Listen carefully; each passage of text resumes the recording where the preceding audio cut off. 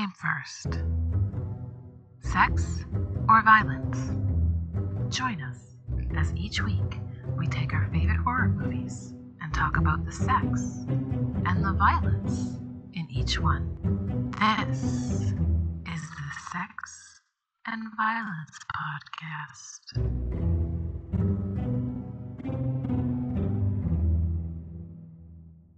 Hello, you're listening to the Sex and Violence Podcast. I'm MJ. And I'm Ray. And today we're talking about The Haunting. This is perfect. It's going to come out in time for Halloween. This is a perfect Halloween movie.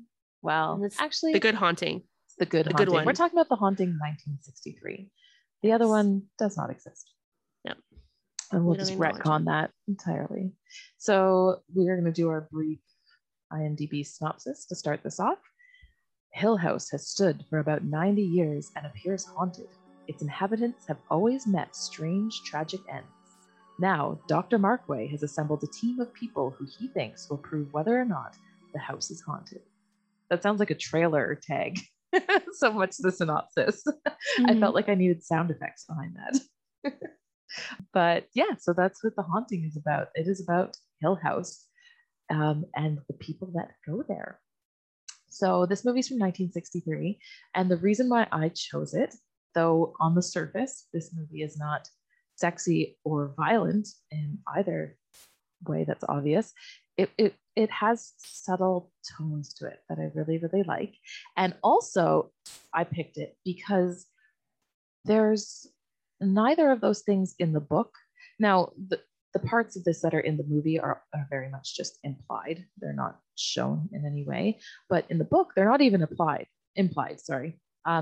So when they made the movie, we have as early as 1963, and there's still this need for sexual tension and this need for implications on male-female relationships and things like that. And I just find it interesting that even though it's not in the book, it's not in the source material, when they go to make a movie, there still has to be sex, even 1963 sex, which isn't very sexy.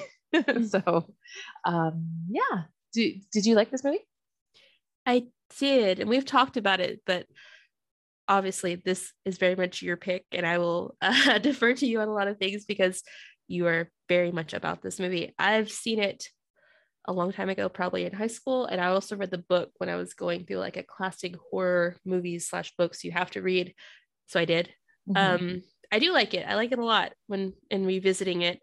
It definitely has, like you said, a feeling of repression, a lot of things that are implied. And I feel like it's so classic, but it also, I think it's how these movies are leading today. We're kind of more with the apprehension, not showing what is there, what could be there, what mm-hmm. might be there. So it's kind of, I think what I'm liking about movies now is kind of harkening back to movies like this. Yes. So yes, I very much like it. Well, it's interesting because it's almost out of place for its own time. 1960 is when Psycho comes out. And we have, if you think about how Janet Leigh dresses in Psycho versus how Eleanor dresses in this movie, mm-hmm. it almost has this primitive Victorian type feeling to it, where even in 1963 people would be like, that's really old fashioned. Do you know what I mean? Mm-hmm. Like it feels like it's almost too old even for its own time. So I find that's really interesting. And again, we're talking about Psycho coming out 3 years before this, very violent, but in the same sense as The Haunting, it's all implied. You never actually see Janet Leigh get stabbed. You see mm-hmm. the knife in the air, you see her screaming. It's not like Hitchcock didn't make gore, right? So I feel like they kind of took a turn out of that book as far as what filmmaking and horror was like at that time, was that it was implied rather than shown. Mm-hmm. And I really like that when it comes to horror movies. And it goes all the way up to what's it called? Halloween. Halloween is mm-hmm. like that too. Like that's a very violent movie, but when you go and watch it, it's almost like you imagine the violence. Mm-hmm. Do you know what I mean? Like you never really see a whole lot of it. You see the after effects, the aftermath of it, but you kind of make it up in your head as to what you actually see. So anyway, interesting, very interesting. Yeah. Okay, so I guess we'll go into the plot of this, which is we're following the character of Eleanor. So Eleanor's gone through this tragic thing where she spent her entire adult life taking care of her sickly mother who has just died, and now she's living with her sister and brother who you want to strangle as soon as you meet them. They are horrible people. And they really make them as horrible as they can be with being still white collar suburbanites.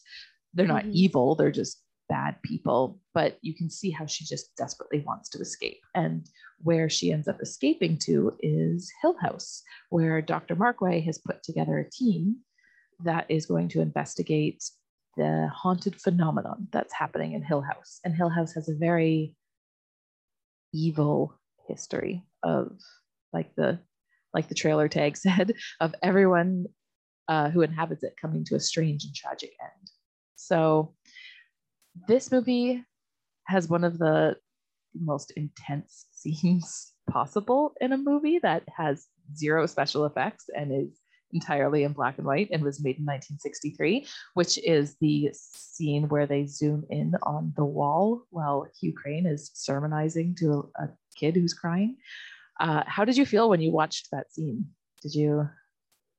I just remember seeing it for the first time and literally realizing that I hadn't been breathing for way too long. Oh, yeah, same. It's just so intense. You just completely focus in on it. But again, just like the sex in this movie and any of the violence, it's all implied. You don't see anything. You're focusing in on a panel of wallpaper and your eyes are seeing faces in the wallpaper as you hear this voice. And it's one of the most terrifying things that's ever been put on film. Honestly, it's awful. So, because I want to go into me being a big dumb history nerd, the director of this movie, his name is Robert Weiss, and he studied under a man named Val Lewton. Val was really big on the theory that people are more scared of things that they can't see, that you can scare people more with what you put in their head versus what you show them on screen. And so Robert Weiss took that theory, and that's what he made this entire movie around, was what's behind the door. We're never going to show you what's behind the door. You're just going to have to imagine what's there. And it is super effective. So the reason why I wanted to put this in here, I guess what was the other movie that we were talking about with the implications and the lust? What is The Witch? The Witch, yeah. Yeah, where it's more lusty than it is sexy or sexual in any way. This is the same. Eleanor is so lost, I guess would be the term. She's just so desperate. I have a note in here the last time I was watching it. Markway's attraction / Eleanor's lust is very much implied. We never actually know which way she's thinking. Either way, she never really goes somewhere, to the point where I don't even know if she wants him as a lover or a father figure. Do you know what I mean? I feel like she has spent her like developing years as being a caretaker for her mother, but also treated like a child, having to be at her mother's beck and call at all times. And then after her mother's death, instead of being able to, kind of figure out who she is as a person, she kind of just becomes under the wing of her sister and her brother, as you said, where someone's still telling her what to do, still saying, oh, you can't do that. So I feel like you're right. I don't think she necessarily had like romantic or overtly sexual feelings for Markway. I think that having someone be protective over her, even just as like a participant in his experiment, I feel like she didn't know what to do with that because she's not used to it. So I feel like she wasn't able to interpret what his intentions were. So she was kind of unsure about the whole thing. But it's like kind of like we talked about with Danny in Midsommar. It's just like, well, when no one's shown you attention kind of like that, it's just kind of like, oh, yeah, I don't know how I feel. Yeah, she doesn't know where to go with it. Which again, I guess makes her confused in turn. I mean, the entire movie, she's just very confused. They originally wanted to make this entire thing that it wasn't a haunting, that it was Eleanor's psychological breakdown. Oh, which yeah. is still there in a light version, but there definitely is ghosts and everything in that house. We know that, but they really wanted to make it that there wasn't, that everything we were seeing was inside Eleanor's head. And the writers who were writing the screenplay went and met with Shirley Jackson and told them their idea for what they thought. And she was like, no, there's ghosts. I wrote a horror story, so you're gonna have to change that. They're like, okay. So it's still kind of in there, but definitely not as much as they wanted to. And I like the idea that someone who is breaking down comes head to head with this rather than it being in her head. I like it more of a, how would they control and react to that situation? Because she becomes the victim. She becomes, and again, almost like the way that the lust for Markway and this new life, there is a attachment to this house. Like, I think the biggest love story in this is her love of Hill House. I think that's like the main relationship, and not in like one of those ways of like the girl that married a train, but like it's just so powerful. It's so much more than she's ever been offered, this huge thing. And to be a part of this historical story of Hill House is just, it's a lot, and she gets lost in it. So I think that's interesting too. Okay, so something that I was thinking about when I was watching it, and you can correct me about this, when she receives the invitation inviting her to Hill House, it doesn't say, oh, like outright that, oh, this is because you're being invited to participate in this paranormal experiment because of your history with poltergeist activity. No, it's just like, you're invited to come to this weekend at Hill House, and she goes. You know what I mean? Which almost sounds like, to me, if I was like, oh, hey, you're invited to come to this house for this weekend, I'd be like, what the hell is this? But she's so excited. And she's like, it's a vacation. She's never been offered anything. No one's ever asked her to do anything. But I think that it does say something about being part of a research group, but I don't think it says why or specifically what's happening.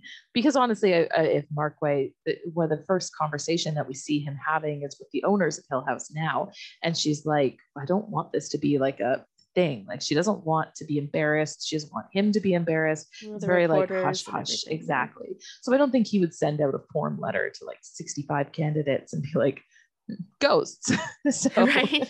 So I think that it's more, this is for science. Come be a part of this for science. And then the people that research where it is slowly drop off. You see him crossing off the names on the board until it's literally just Theo and Eleanor that are left, and Luke by proxy, but he's not really part of the research group. So Luke is the grandson of the owners of the new owners of Hill House, and he is going to inherit it. So that's why he's there. So we haven't talked about Theo at all, the character of Theo, who is a remarkable, fabulous psychic. Oh my gosh. Just the outfits, the hair, the attitude. They hired a very famous fashion designer to design all of her clothes. It wasn't a costume designer. She had her own costume designer for all of Theo's outfits. That was like a high-end London fashion designer. And you can tell she's to the nines. So Theo's character is interesting. The heart of her character completely passed me by when I was a child. I've been watching this movie since I was very young, and I didn't get the implications at all, because they are, like everything else, just subtly implied. And if you know, you know. But as I got older, I was like, wait, is Theo gay? Right?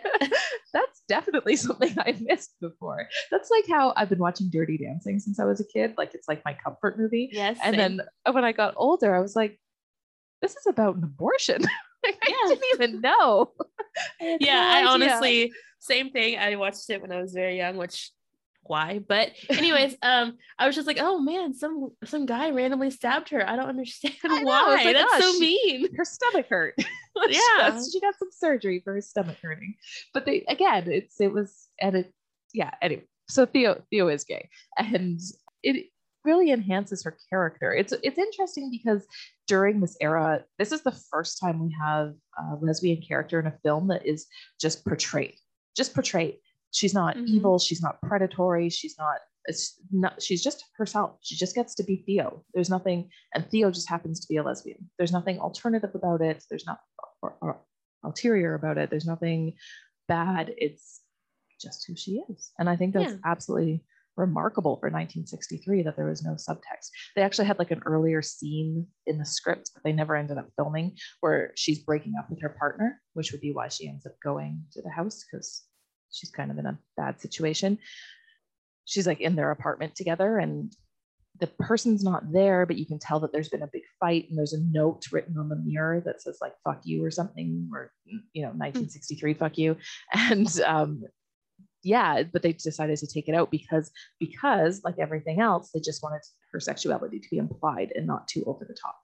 So I find that interesting. I don't know. Obviously I would have gotten it when I was a kid if that scene had been in there. I like that it's implied. I like that it's just part of who she is, because you don't necessarily have to walk around being like, hello, I'm Theo, I'm a lesbian. Do you know what I mean? Right. Like she just is who she is.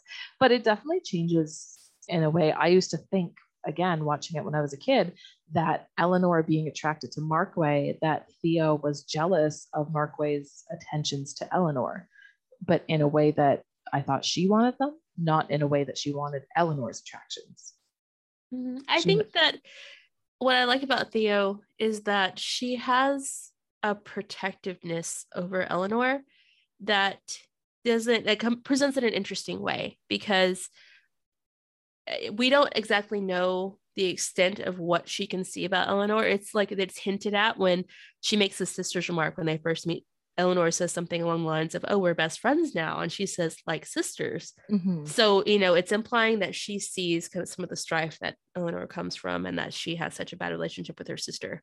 And it's mentioned a couple of times. Like you said, I think if you watch this when you were younger, before you could kind of understand the nuance of it, I think it does kind of come across as quote unquote mean. But to me, Theo, she's trying to protect Eleanor in a way because I don't know her cognition of what, the extent of it is, but I kind of felt like she was not necessarily just poking at her or prodding at her. She knew that it wasn't the place for her. And so she was kind of trying to bring that out before it had to get bad. You know what I mean? So with those remarks or with the things she was pointing out, I was like, to me, it felt like she wanted to show that this wasn't a good place for Eleanor before it had to get to a really bad point and really scary. Yeah. And I like that. I like that. She's gentle about it too. Like she said, like, we have to get you home as soon as we can, kind of thing. Like she knows that it's not good and things are going to go south. And with like her cognition, and like I said, I think knowing about her home situation, when Eleanor is saying things like, oh, my apartment with the statues on the mantle, I was like, she knows that's not real, but she doesn't, immediately be like, oh, you're lying or anything. There was a gentleness to her that I really liked, but also some sass that I really liked. So lots of sass. I really like her. I really like Theo. Me too. She's very I've always liked her character. It's always been a favorite part of that movie for me. So, but I do think her attention also confuses Eleanor, just because with like her own sister, they're not that close. You know what I mean? I don't think they've probably ever been at the point where they would huddle together when they were scared, or sleep in the same bed, or hold hands, or things like that. So I think that also confuses her, because it's like we said, it's just attention that she's like, I don't know what to do with this. What does this mean? Exactly. With attention from anybody seems to boggle her mind. Yeah. So poor Eleanor. Yeah, it's tragic. She made me so sad. She does. I know. I don't know why I loved this so much as a kid. I don't know. Just says a lot about where my mentality was at the age of 15. So I find this era of horror very interesting. Just to put a time frame on where we are in the world while this is being made. This 1960s, like I said, we have the start of the 60s with Alfred Hitchcock's Psycho, which just blows the movie industry out of the water as far as what anybody's ever seen before in American cinema. And by 1969, so 9 years after Psycho, and have you seen Psycho very many times? I think but I don't know if I've seen it more recently since that same like classic horror phase I went through where I watched so many of them like in a row because I thought I needed to. Yeah. It's again, he does a great job with implications, and you do see things like the guy falling down the stairs after he like hits him over the head, and there are moments of violence. I wouldn't use the word gore by any means, but implied violence for sure. But it's still subtle in the way that it portrays it. And then 9 years later, in 1969, we have the Manson family killings, and horror fucking goes off the deep end because 10 years later, after The Haunting is made, we have Last House on the Left, which is arguably one of the more brutal horror films to break through the industry. So only a decade later, like I can't, like in 10 years we go from this Victorian drama of ghosts in a house, which again is perfectly terrifying, to like torture porn basically in the 1973 format. So it's kind of interesting to watch this happen. I like staying where we are in 1963. I really like this era quite a lot, but you can see the stirrings of it. Like I said, there's no attraction between Markway and Eleanor in the book, but that's what I was going to ask about, was how much of that, because I couldn't remember any in the book, so I was like, did I just miss it? Or? No, and that's, you know, like I guess I had with missing the whole Theo thing when I was younger. I definitely picked up romantic undertones, as it were, even when I was young, and that's not in the book at all. They're just it's a scholarly type man with a, you know, like an admiration type thing happening, but there's no attraction, and it's very thick in this. There's no way to miss it. And even his reciprocation of it at times, not all the time, but at times you can see him walking that line where he's also married, we find out at the end. So there's a moment where you think he's fighting against it for a sense of professionalism, but then his wife shows up and you're like, oh, okay, that's why. But even still, at the end, his wife goes missing and he still follows this instinct to protect and coddle Eleanor like this lost little lamb that she is. And he's got obviously like protection daddy things going on, because he's that line where he says, you better run along the bed, girls. I was like, yes sir, I'm going. I know, I can trace a lot of my own personal issues back to Richard Johnson's involvement in my life from an early age. Oh, goodness. So handsome. Okay, anyways, so handsome. Him and Atticus Finch and Kill a Mockingbird. Oh, the voice, yes. Let's like just Gregory Peck fall into my voice thing real quick. We'll just take a little moment here, but yeah, I distinctly remember watching To Kill a Mockingbird in 9th grade English and being like, the voice, oh my gosh. I know, distinctly, yes. Anyways, there's a lot of Gregory Peck moments for me. With, yeah, anyway. We won't go on that tangent, but anyway, back to Markway. Yes, so he's definitely got this like father figure.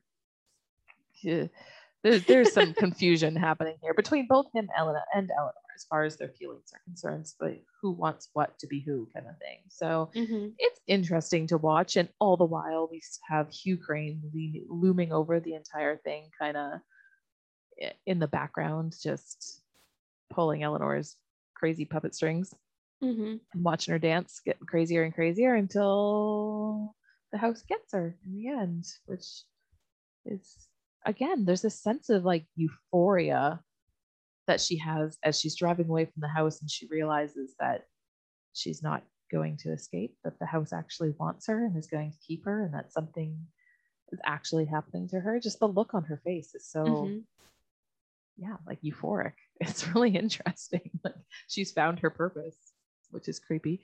But yeah, so all in all, this movie did not do well when it first came out.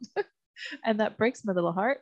But it's gained a cult following over the years as people kind of give it the credit it's due. And then in what year? 1998, I want to say, they did a remake of it, which I begged my mother to take me to see in the theaters my parents aren't big movie theater people. So anytime I wanted to see something that was like coming out and I had to, parental guidance or whatever, but I begged her to take me to see it. And we watched it and we left and we didn't say anything.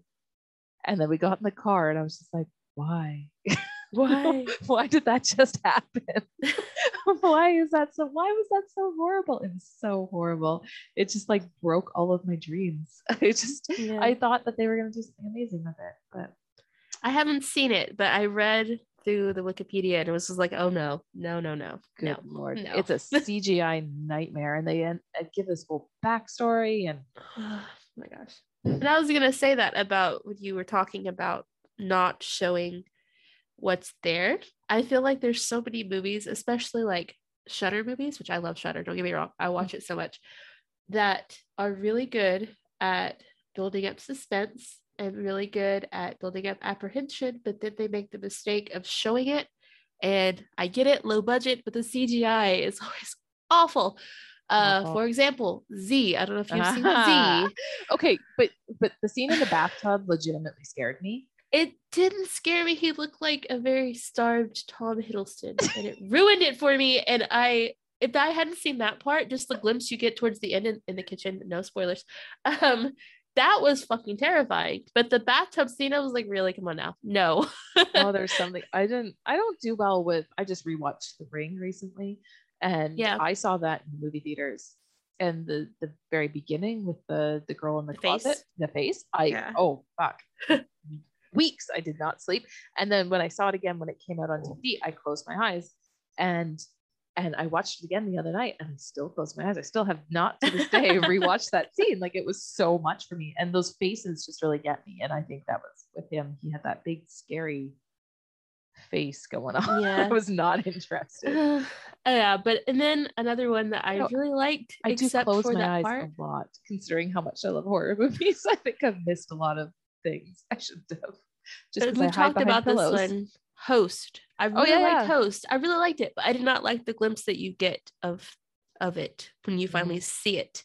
I was just like, no, I don't know. It's just, but in both those instances, if we had seen less or not seen it at all, I think to me, to take opinion, the movie would have been a little bit better.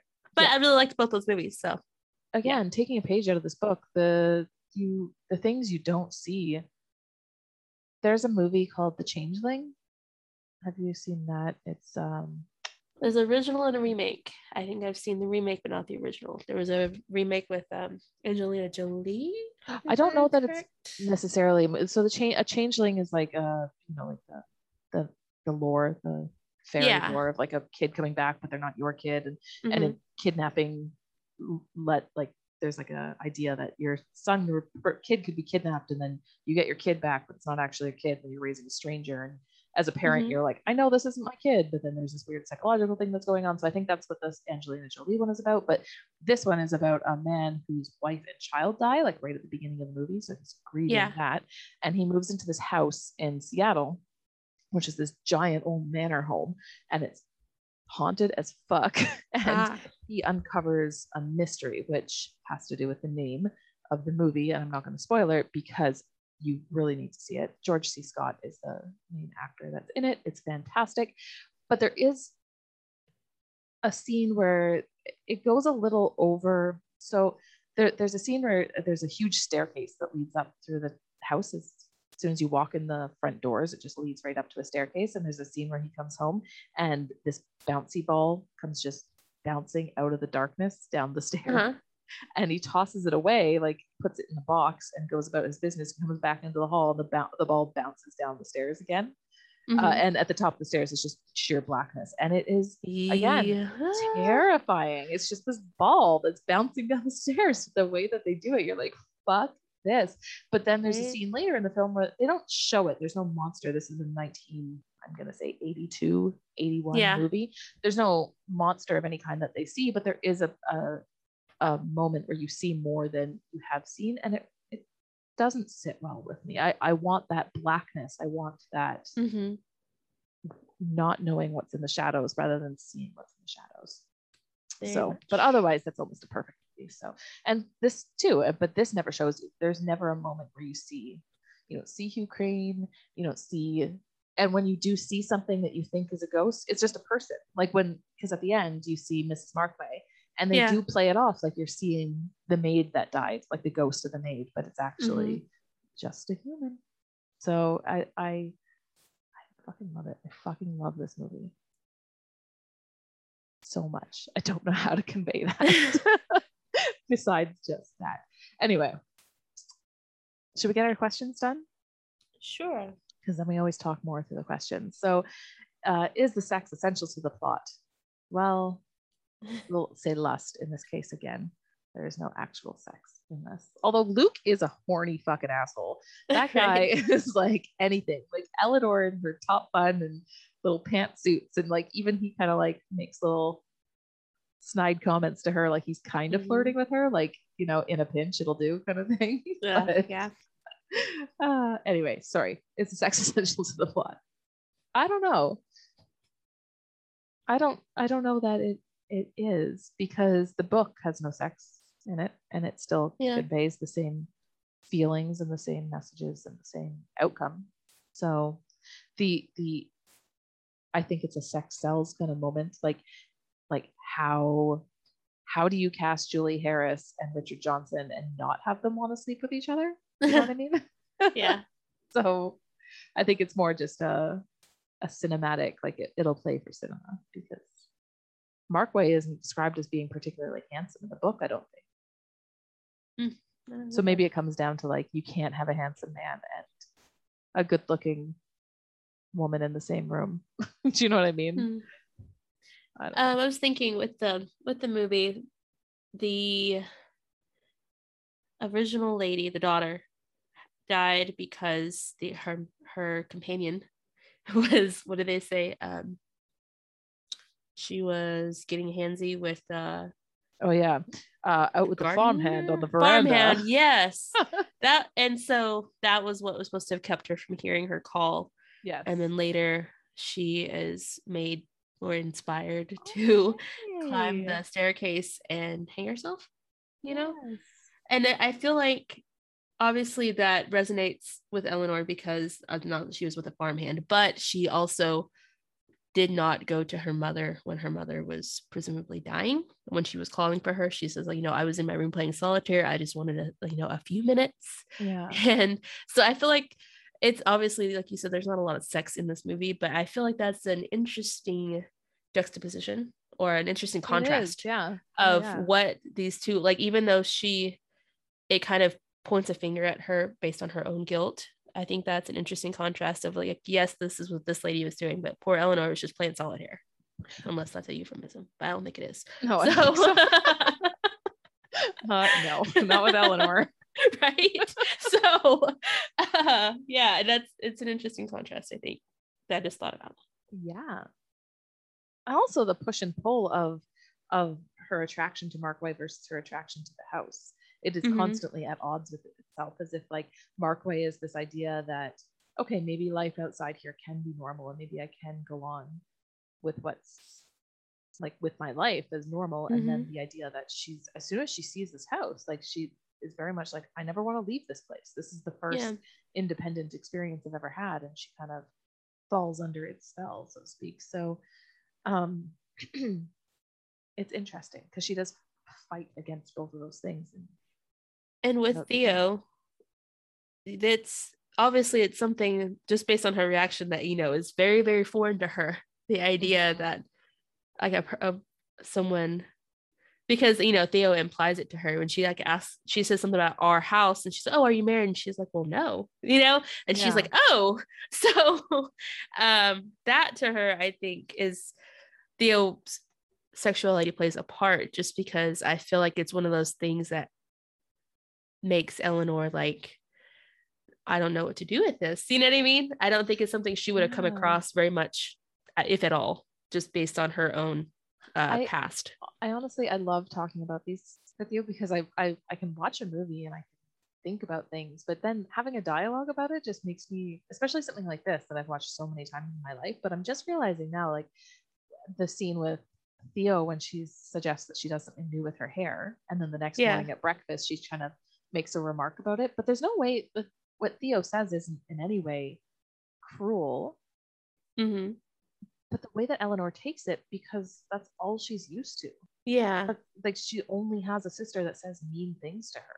So it's almost like she starts that fight. And again, like I always thought Theo was kind of being a bitch, but now that I'm thinking about it, like it's just Eleanor's knee-jerk reaction to the whole thing. It's not healthy.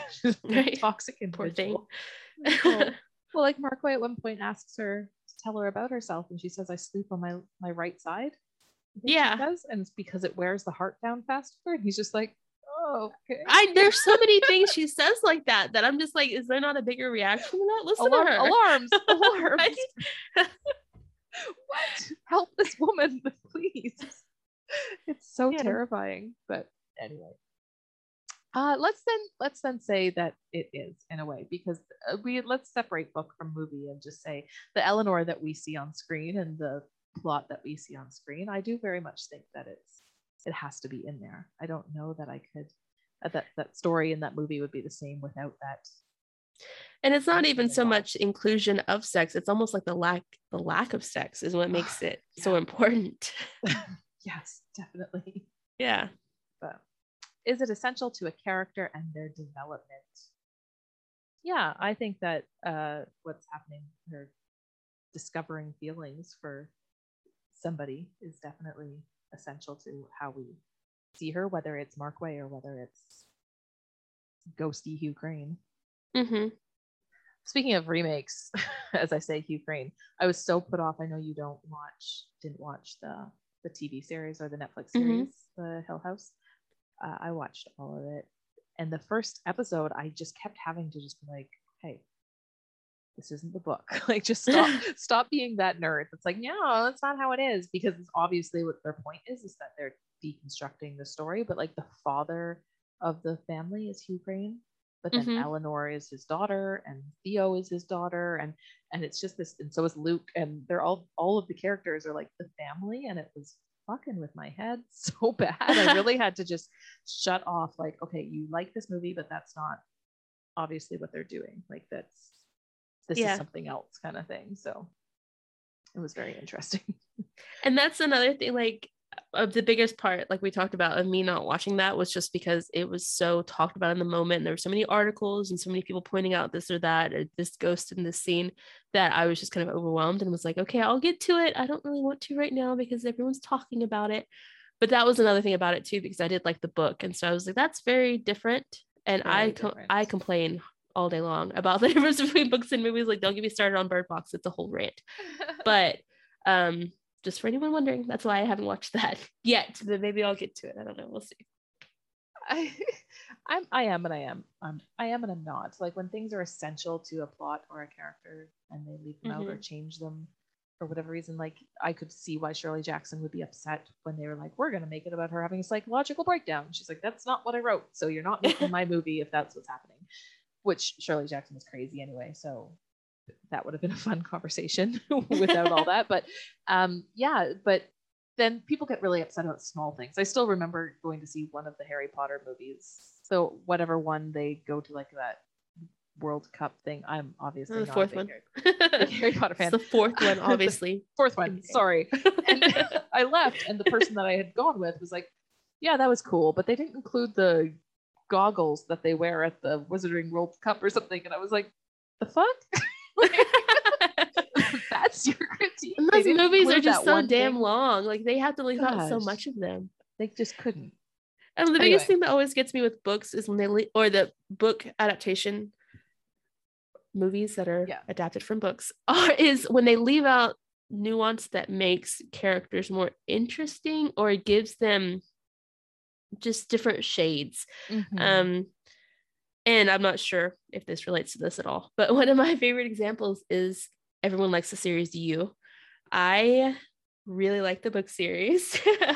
I enjoyed the first, like, what I've watched of You, but one of the characters, Beck, in the book, she is much more of an interesting character. They made her very one-toned through the series, and they made her kind of more of a damsel in distress, no spoilers, than she was in the book. In the book, she was a little bit more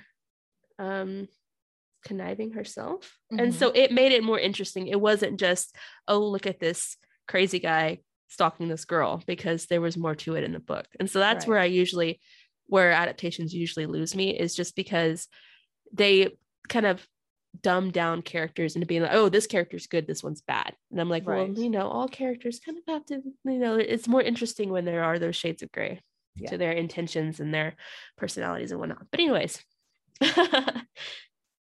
No, I completely agree.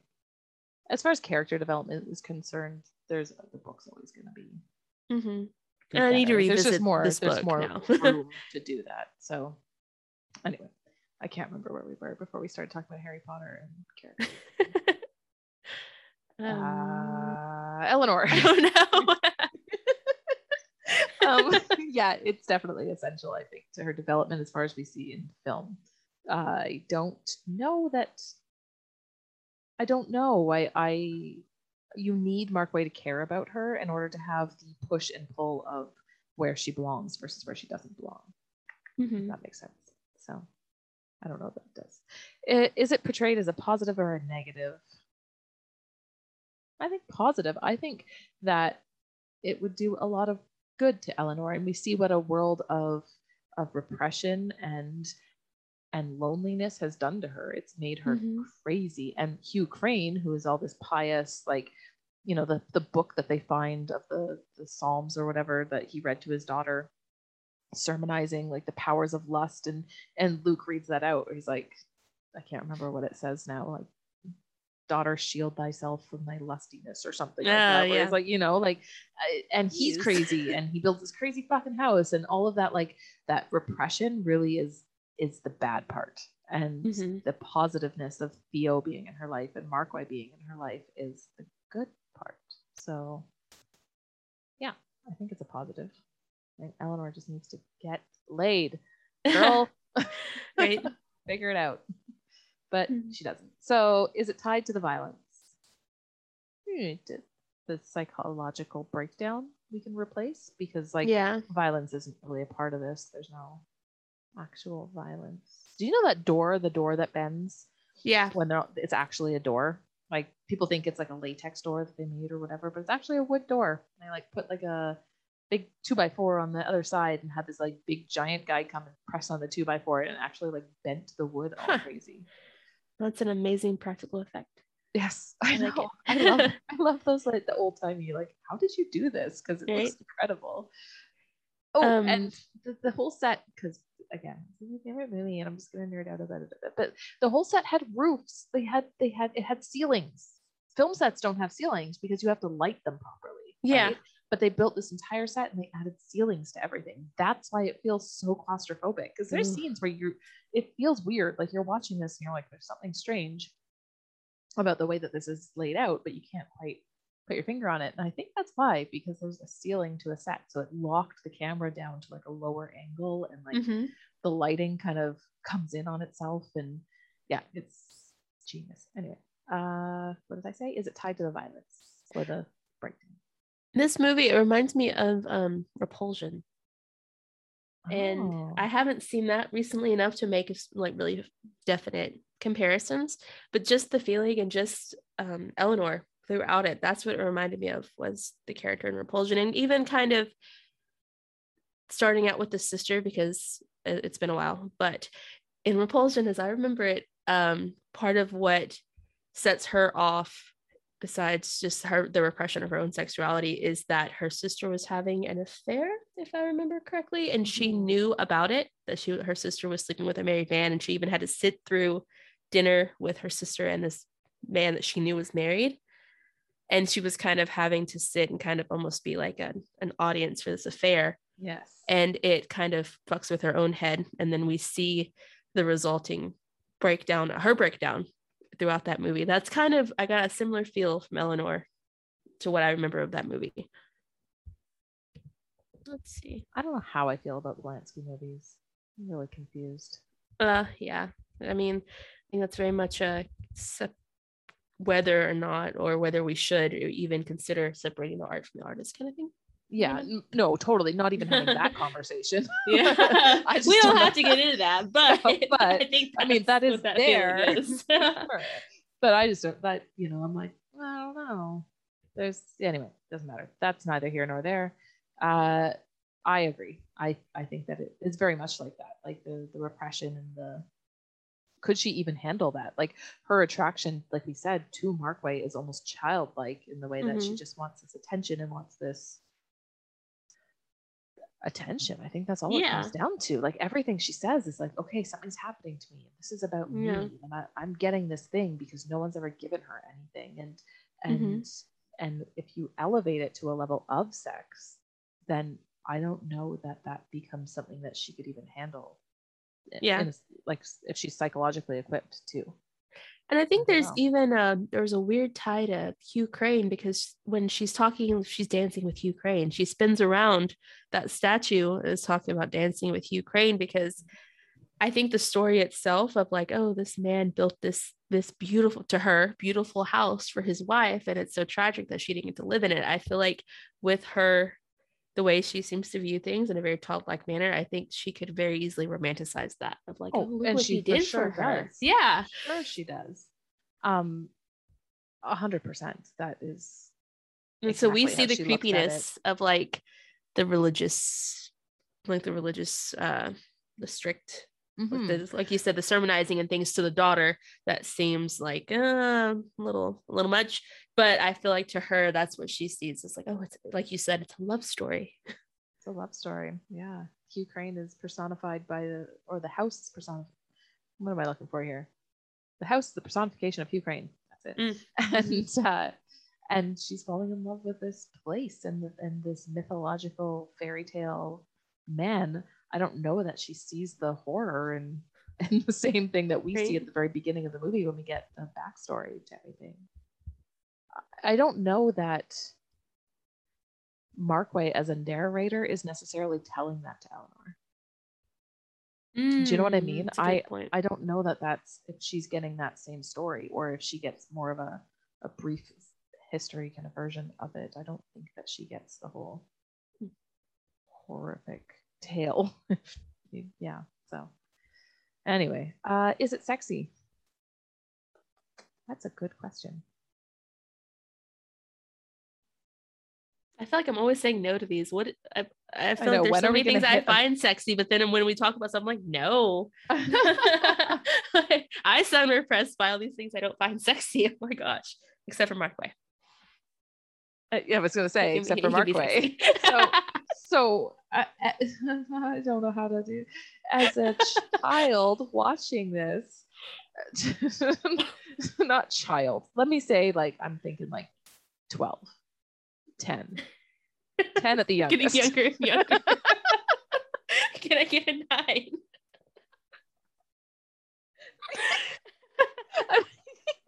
I don't know.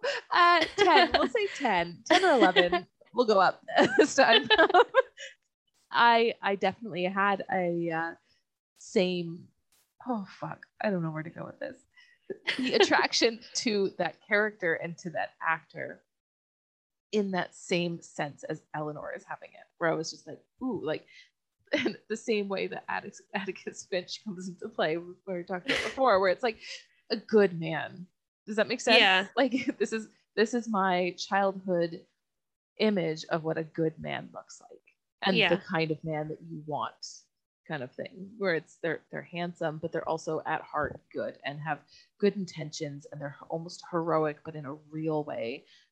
And yeah, so there was an element of sexiness to this with his protection of her and the way that he cares for her and takes care of her and makes sure that like he really wants her to be safe at the end of the day. So there was like, again, in the same way of Eleanor looking at this from a childlike wonder type thing, it was the same thing without knowing the word or the definition of sexy.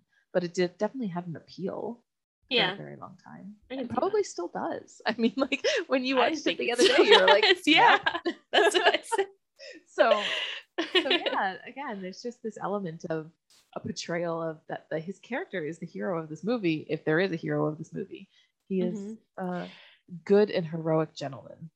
And I will say that even his role, like beyond Eleanor, just his role as setting up this experiment, I think is a different feeling than a lot. Okay, because just the most basic synopsis of this movie, where it's like, oh, this scientist is setting up an experiment in this haunted house. I feel like a lot of times they're more malevolent. Like I'm thinking of like 13 Ghosts, Yes. where there's always kind of a, even if it's, I'm also thinking of well, what's the Vincent Price one that they kind of ripped this off of? Hell House. Is it Hell House? I'm thinking something of? like that. Yeah. There's a few of them, but it always seems that it's like, it's oh, well, he's an evil scientist. Yeah. He's an evil scientist, and they want to kickstart the bad things in this house or harness their power for their own. And there's always some kind of twist to it that isn't very nice.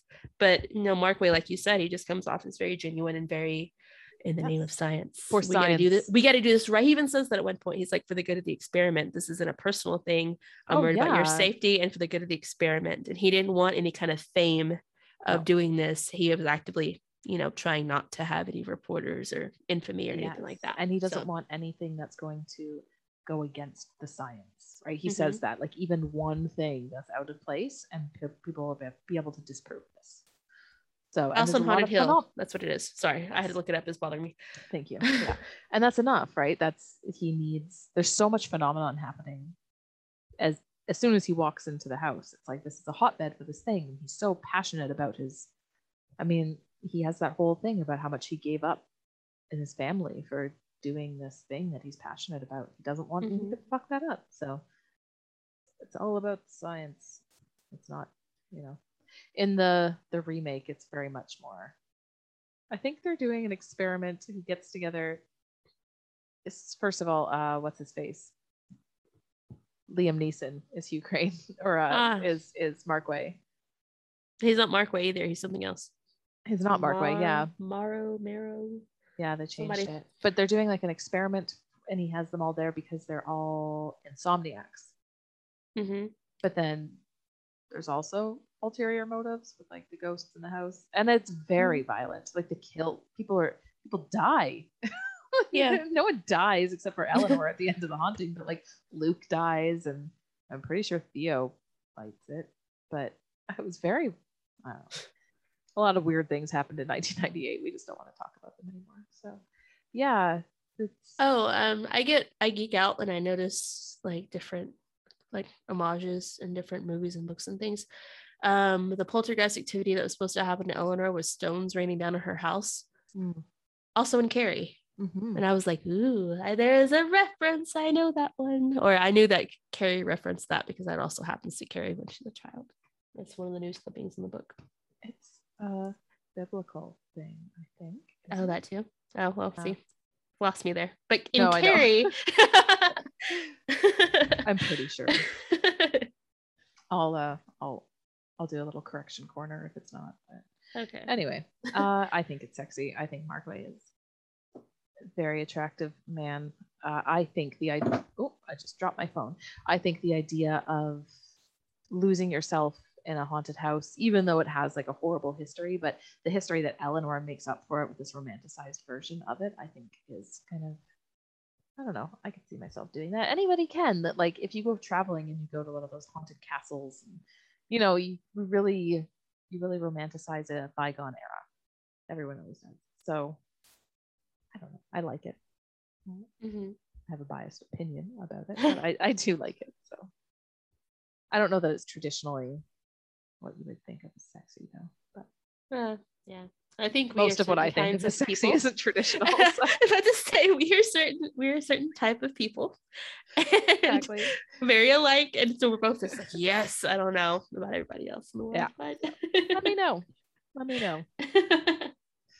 Yeah. So I think that pretty much wraps this little ditty up. What are we doing next week? Ginger snaps? Yes, let's do ginger snaps. Let's do a complete 180 from the haunting to ginger snaps.